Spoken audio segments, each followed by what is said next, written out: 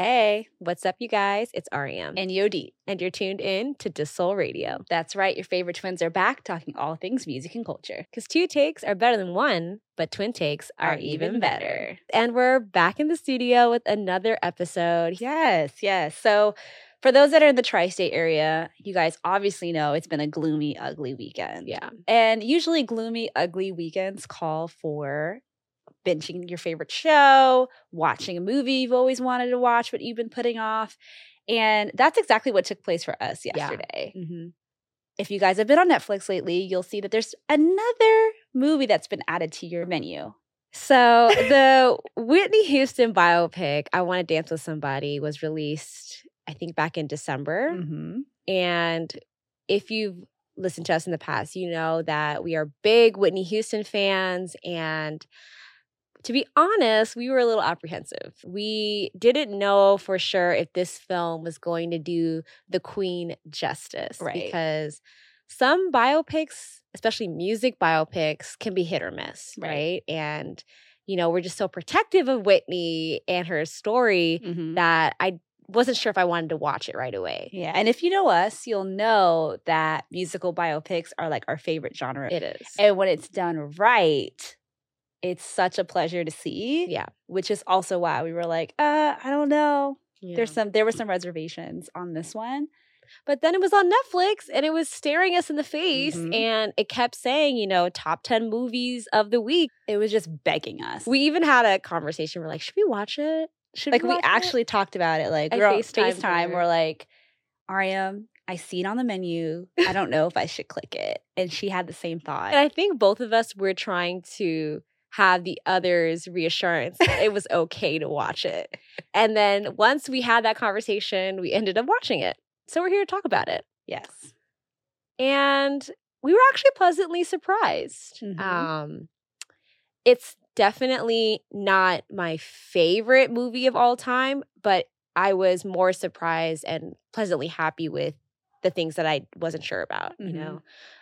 So let's start off with the casting, right? Naomi Ackie plays Whitney Houston, and she's a British actress. And so I wasn't sure if she would be the number one pick for me, but after I saw her play Whitney, I was actually very impressed. She did a really great job for so many reasons. I think the main thing that got me is, of course, the music is covered because you hear a lot of Whitney's original recordings, so you don't have to worry about how the music will sound. I think for me, it's how Naomi was able to execute Whitney's speaking voice and her mannerisms, because Whitney's voice is so unique. She has this like texture to her voice. And inflections too that really allowed her personality to shine. Yeah. And I feel like Naomi did that. And I think she sounded really like Whitney's speaking voice. I was really impressed by that.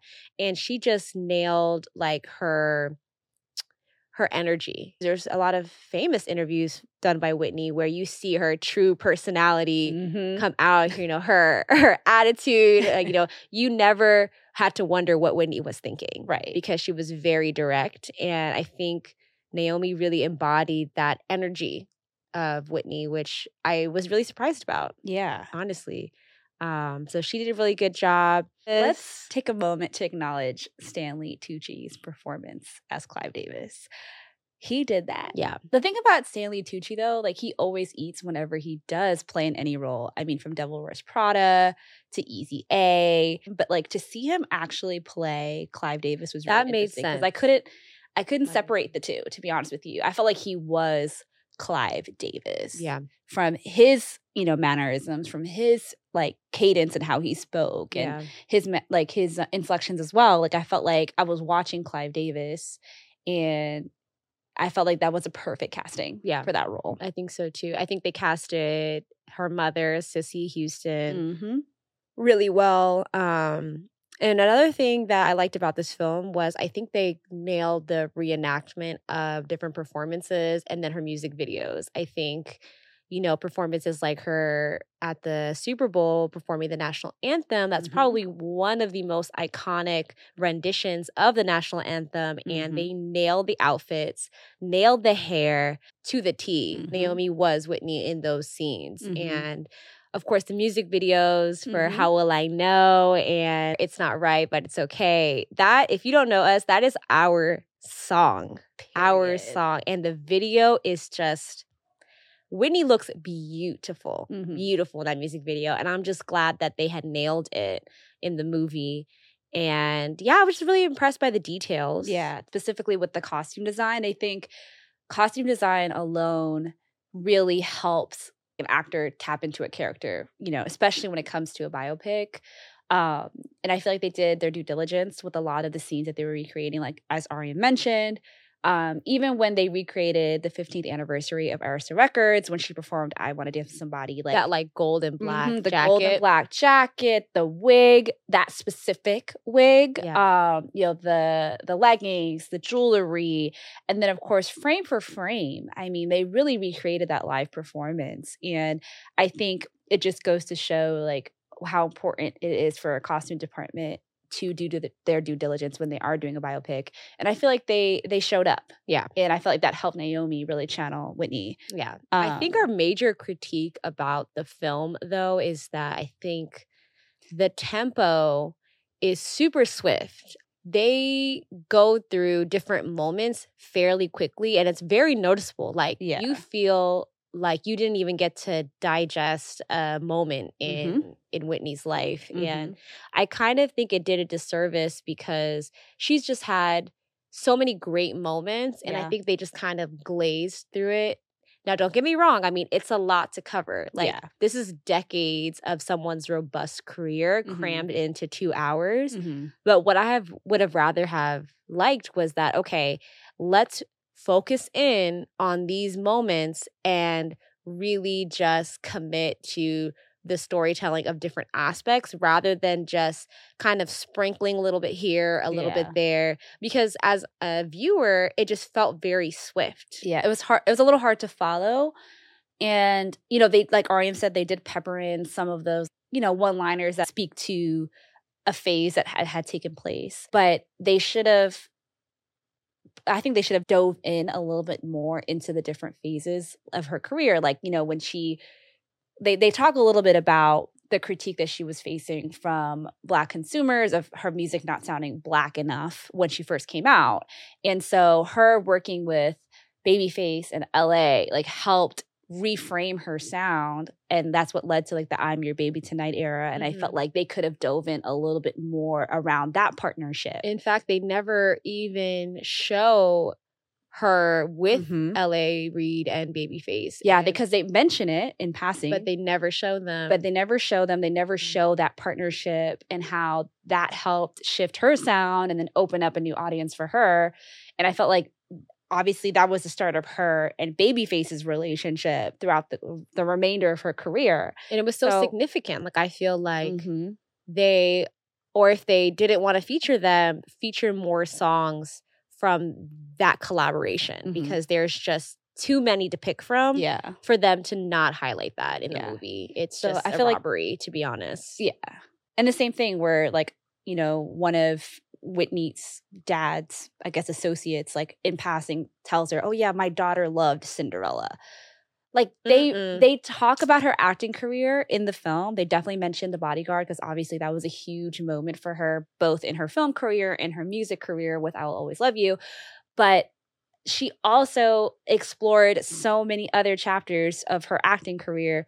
When we think about Cinderella, when we think about Waiting to Exhale, when we think about The Preacher's Wife, like there was so much that she had contributed to in that medium. And I felt like they could have tapped a little bit more. But again, it is a movie, like Ariam said, it's only 2 hours and it's hard to pack it all in.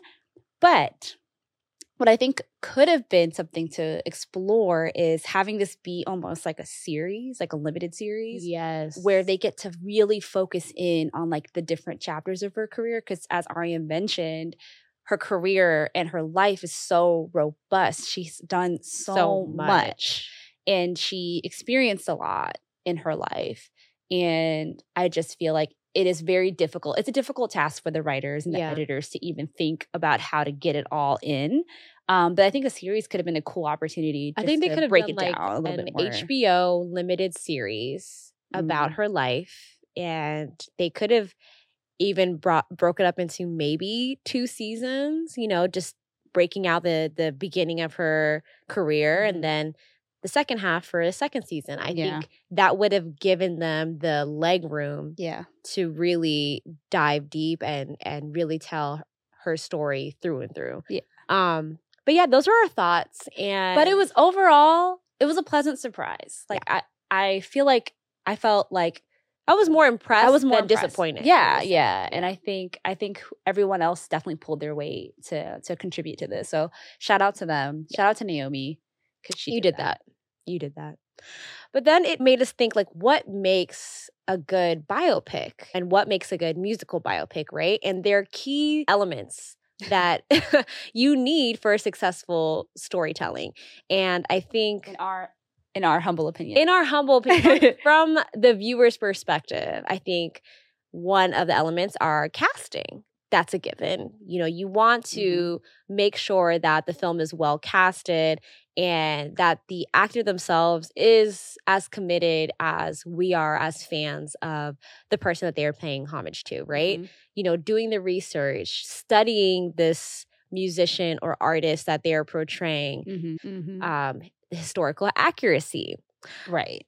You know, movies like to do the movie magic where they add a little sauce to certain things and it makes you wonder, because this is a biopic, did that really happen? And it makes you want to fact check. And it's always so exciting when you find out that something that's so cool or interesting that you may have not known about the artist is actually true in the film, because it's also a learning experience too. Like, I think, and this is the age of the internet. So we're going to do our research. You know, if you don't get the facts right, like, you will be called out. Yeah.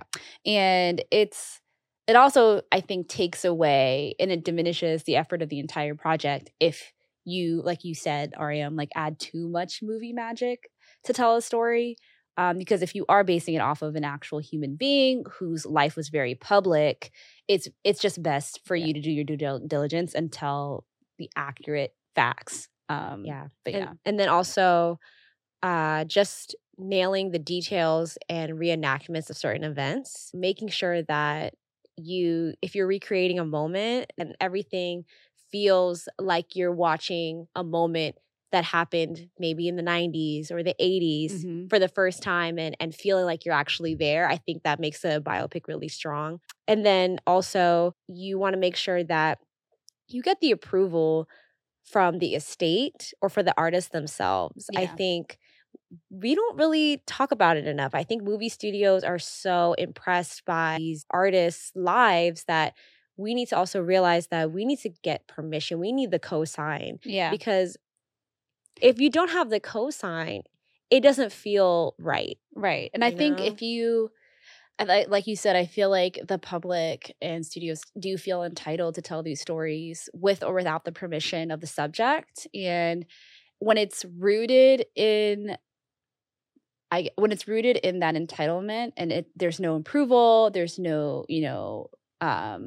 cosign, like you said, I think that also like plays into the energy of the process of making that movie. Like, I feel like when you're watching it, for me, if I find out that the subject did not approve or the family of the subject did not approve of this, I'm going to feel some type of way. I'm going to feel like I'm going to feel guilty. Why am I supporting this if the family doesn't even feel good about this? Yeah. And honestly, if you don't have that collaboration, it does, there's going to be some gaps. Definitely. And it takes away from the experience. And the authenticity of the project. Right?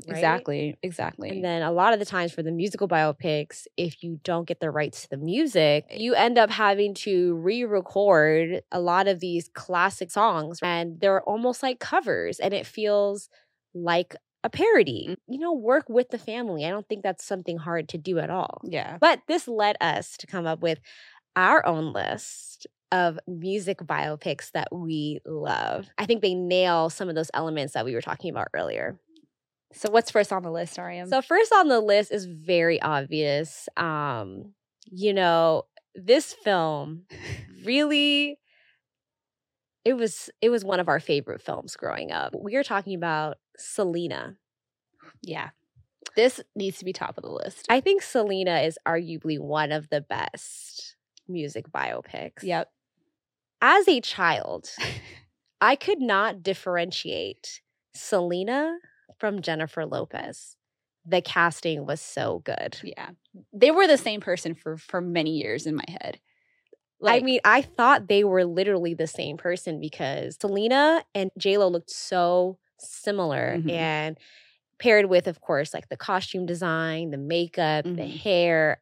But I think J-Lo really did a great job doing her research. I mean, she really dove into this project. She dedicated herself to know who Selena was. You know, she went to the family's home in Texas and really spent a lot of quality time getting to know who Selena was from her sister, from her brother, her parents. They were heavily involved in this project as well. And that's why I think it felt so real and authentic. Yeah. The family's approval alone just made it even more special. It helped that J-Lo was a dancer. Yeah. It helped that she was a dancer because she knew how to utilize her body in a way to bring the character to life. I mean, she studied her performances. She studied her iconic dance moves, the way her stage presence alone, like, accurately mimicked Selena's. I felt like you were watching that moment in real time, and that's all you could really ask for in a biopic. Selena's life was robbed from her. She was only 23 when she passed away, yet that film allowed the audience to enjoy her music forever, and it gave new fans for Selena. Yeah, I feel like it definitely was a great way to kind of encapsulate her impact and her legacy, and it's just a great way to pay homage to everything that she's done within her short life. So you can't tell me nothing. We have no notes when it comes to Selena, and I think a lot of you agree as well. There are no notes to the Selena movie, period. And another film that I feel similarly about is the Ray Charles movie. Yeah, let's go back to 2004. Jamie Foxx puts on the performance of a lifetime in his role as Ray Charles in the movie Ray. When I tell you, when we were talking about embodying a character, a human being, that whole film is a masterclass at paying homage to a human legend, like an actual person. From his recreation of his voice, not just singing, but speaking voice, his mannerisms, his body language, you know, the way he would recreate his singing voice. Now, we already know that Jamie Foxx is known for his impressions, but I think there's a huge difference between an impression and then paying homage to a person. Yeah. And I feel like he walked that delicate line in this movie. There were so many reasons why this was amazing, but he got the ultimate approval by Ray Charles himself before he passed. Yeah. And they worked very closely together and allowed... There's footage of them together early on. They really bonded before Ray passed away. And I think just having those moments, I'm sure gave Jamie Foxx that reassurance that he was right for the role to tell his story. So that was like, he got his blessing in that way. When Jamie would do interviews about it, even to this day, he talks about it. His commitment to the character was very, very intense. I mean, he even had days where he was filming where he glued his eyes shut so he can really deeply understand the perspective of being blind in this world. Yeah. And not just being blind, but being a blind musician and having to deeply connect with music in a way that Ray had to. When I heard that, I was like, if that isn't dedication, I don't know what is. Yeah. I don't know what is. Yeah. Obviously, there was an amazing stellar cast. Kerry Washington. Regina King. Yep. Like, everyone was amazing. The costume design, like any film. You were in that world. The set design, that dedication, that attention to detail. I mean, we were able to follow him from childhood all the way through adulthood and the different phases. And they talked about, difficult topics about his, drug addiction and all of that. And it was how Ray became blind. He wasn't born blind. He became blind as a child. And I think they depicted that very artistically. Yeah. and beautifully. Of course, it was a painful thing for any person to go through, but a child, to lose their sight is painful. Yeah. And I think they did a great job depicting that in the film. Yeah, I always remember really that delicately. Yeah. It just made sense that he won the Oscar for Best Male Lead. I mean, yeah. So Ray is definitely a 10 out of It's 10 up in there. our books as well. We have to talk about Bohemian Rhapsody for a plethora of reasons. I think just understanding the task at hand alone was super important because this was an opportunity to talk about Queen, the band as a whole. They really talked about their story from where they started. They talked about their transition from not being signed to being signed and exploring their sound and being experimental while also delicately telling Freddie Mercury's story. His voice will always be synonymous with the band. Queen, yeah. But then it also talked about how he was navigating identity and the fact that he was South Asian, an immigrant and struggling with that, and then also exploring his sexuality. But he had such a massive gift. Yeah. I mean, his vocal range was insane. His performance was like his stage presence was always iconic. And so not only were they telling those two elements of their story, but then they had to make sure that they had the right casting. And Rami Malek there's no one else that could have played him. There's no one else that could have played him. It was the perfect casting. Spot on. He did a great job. He did that. What he did was that. There were scenes where you put Rami and Freddie side by side. You can't even tell the difference. I know. And the cool thing about this, if you remember Ariam's criteria she listed earlier, Brian May and Roger Taylor, who are members of Queen, served as consultants on the film. That made a huge difference. I think having their involvement and their commitment to the movie is probably what made the film thrive. Yes. They probably offered insights that you can't just find on the internet or, throughout documents online. They probably gave so many fun facts that were used in the film. No one's going to know the story more than the people that were there. Exactly. And I feel like that probably helped Rami when it came to learning more about Freddie Mercury and their relationship dynamic and the nuances of who he was. And I feel like having that collaboration is what really helped the movie thrive. I heard that although we hear Rami's vocals a little bit, but there was another singer that they brought on that sounded very similar to Freddie to help recreate some of the performances.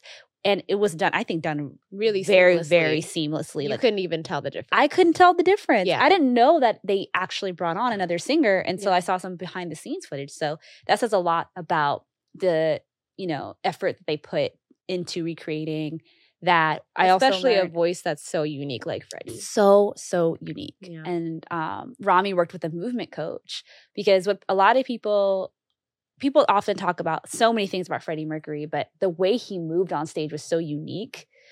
And that was a huge part of his stage identity. And so you can tell how closely Rami studied him.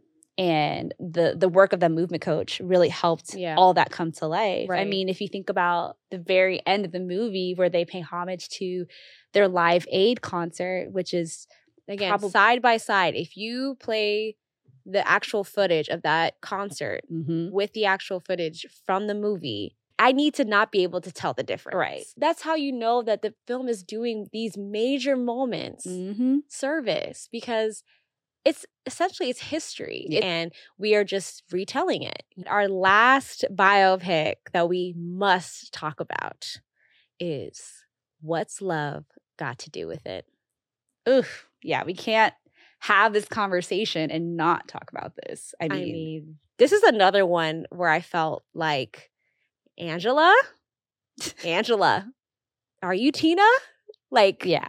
I could not differentiate these two for the longest because Angela embodied Tina Turner. And this film stemmed from Tina Turner's autobiography, I, Tina. So it's a tough story to tell. Yeah. Tina had a very difficult life, but she prevailed. And what I loved was that Tina worked closely with Angela. Angela was very dedicated to the role, and she studied Tina. There's footage of Tina Turner showing Angela how to move, how to dance. You know, Tina's choreography is very signature, and she really embodied her on stage and in the film. Yeah. And even the way that Tina sings, you know, you can see Angela really studied how Tina forms her mouth, you know, how her lips, like they move, and it's such a grand smile. I think, you know, Angela did such a good job. Yeah. Such a good job. And then all of the original music is Tina, so you don't have to worry about it sounding off. It sounds exactly like Tina Turner. The outfits, the hair, the evolution of Tina's sound, I think was captured throughout the film, you know, in addition to the difficult life that Tina had. But I think Angela just did such a good job. I think the film was well executed, and it's one of my favorite movies. It is. It is. And I feel like Angela walked so Jamie and J-Lo could run. I feel like she really did lay the blueprint for how to do a really good musical biopic. Yeah. Because of all the things you just said. We got to see her story come to life. And yeah, that's all we're saying, guys. Like, all of these things, all these elements that we're mentioning, I think really make a biopic worthwhile. And yeah, we just really enjoy music, and we enjoy these icons, and we just love when a film just nails it. Yeah, that's our list, but there's so many biopics that are out there, and we'd love to hear from you. Comment below what you think is a really great biopic. We'd love to know. So that wraps up today's episode. If you like what you heard, you can keep up with us on our socials at DEUXSOL. You can also watch us on YouTube. You can listen to us where you hear podcasts on Amazon Music, Spotify, Apple Podcasts. If you can hear it, we'll be on it. And till next time, guys, peace.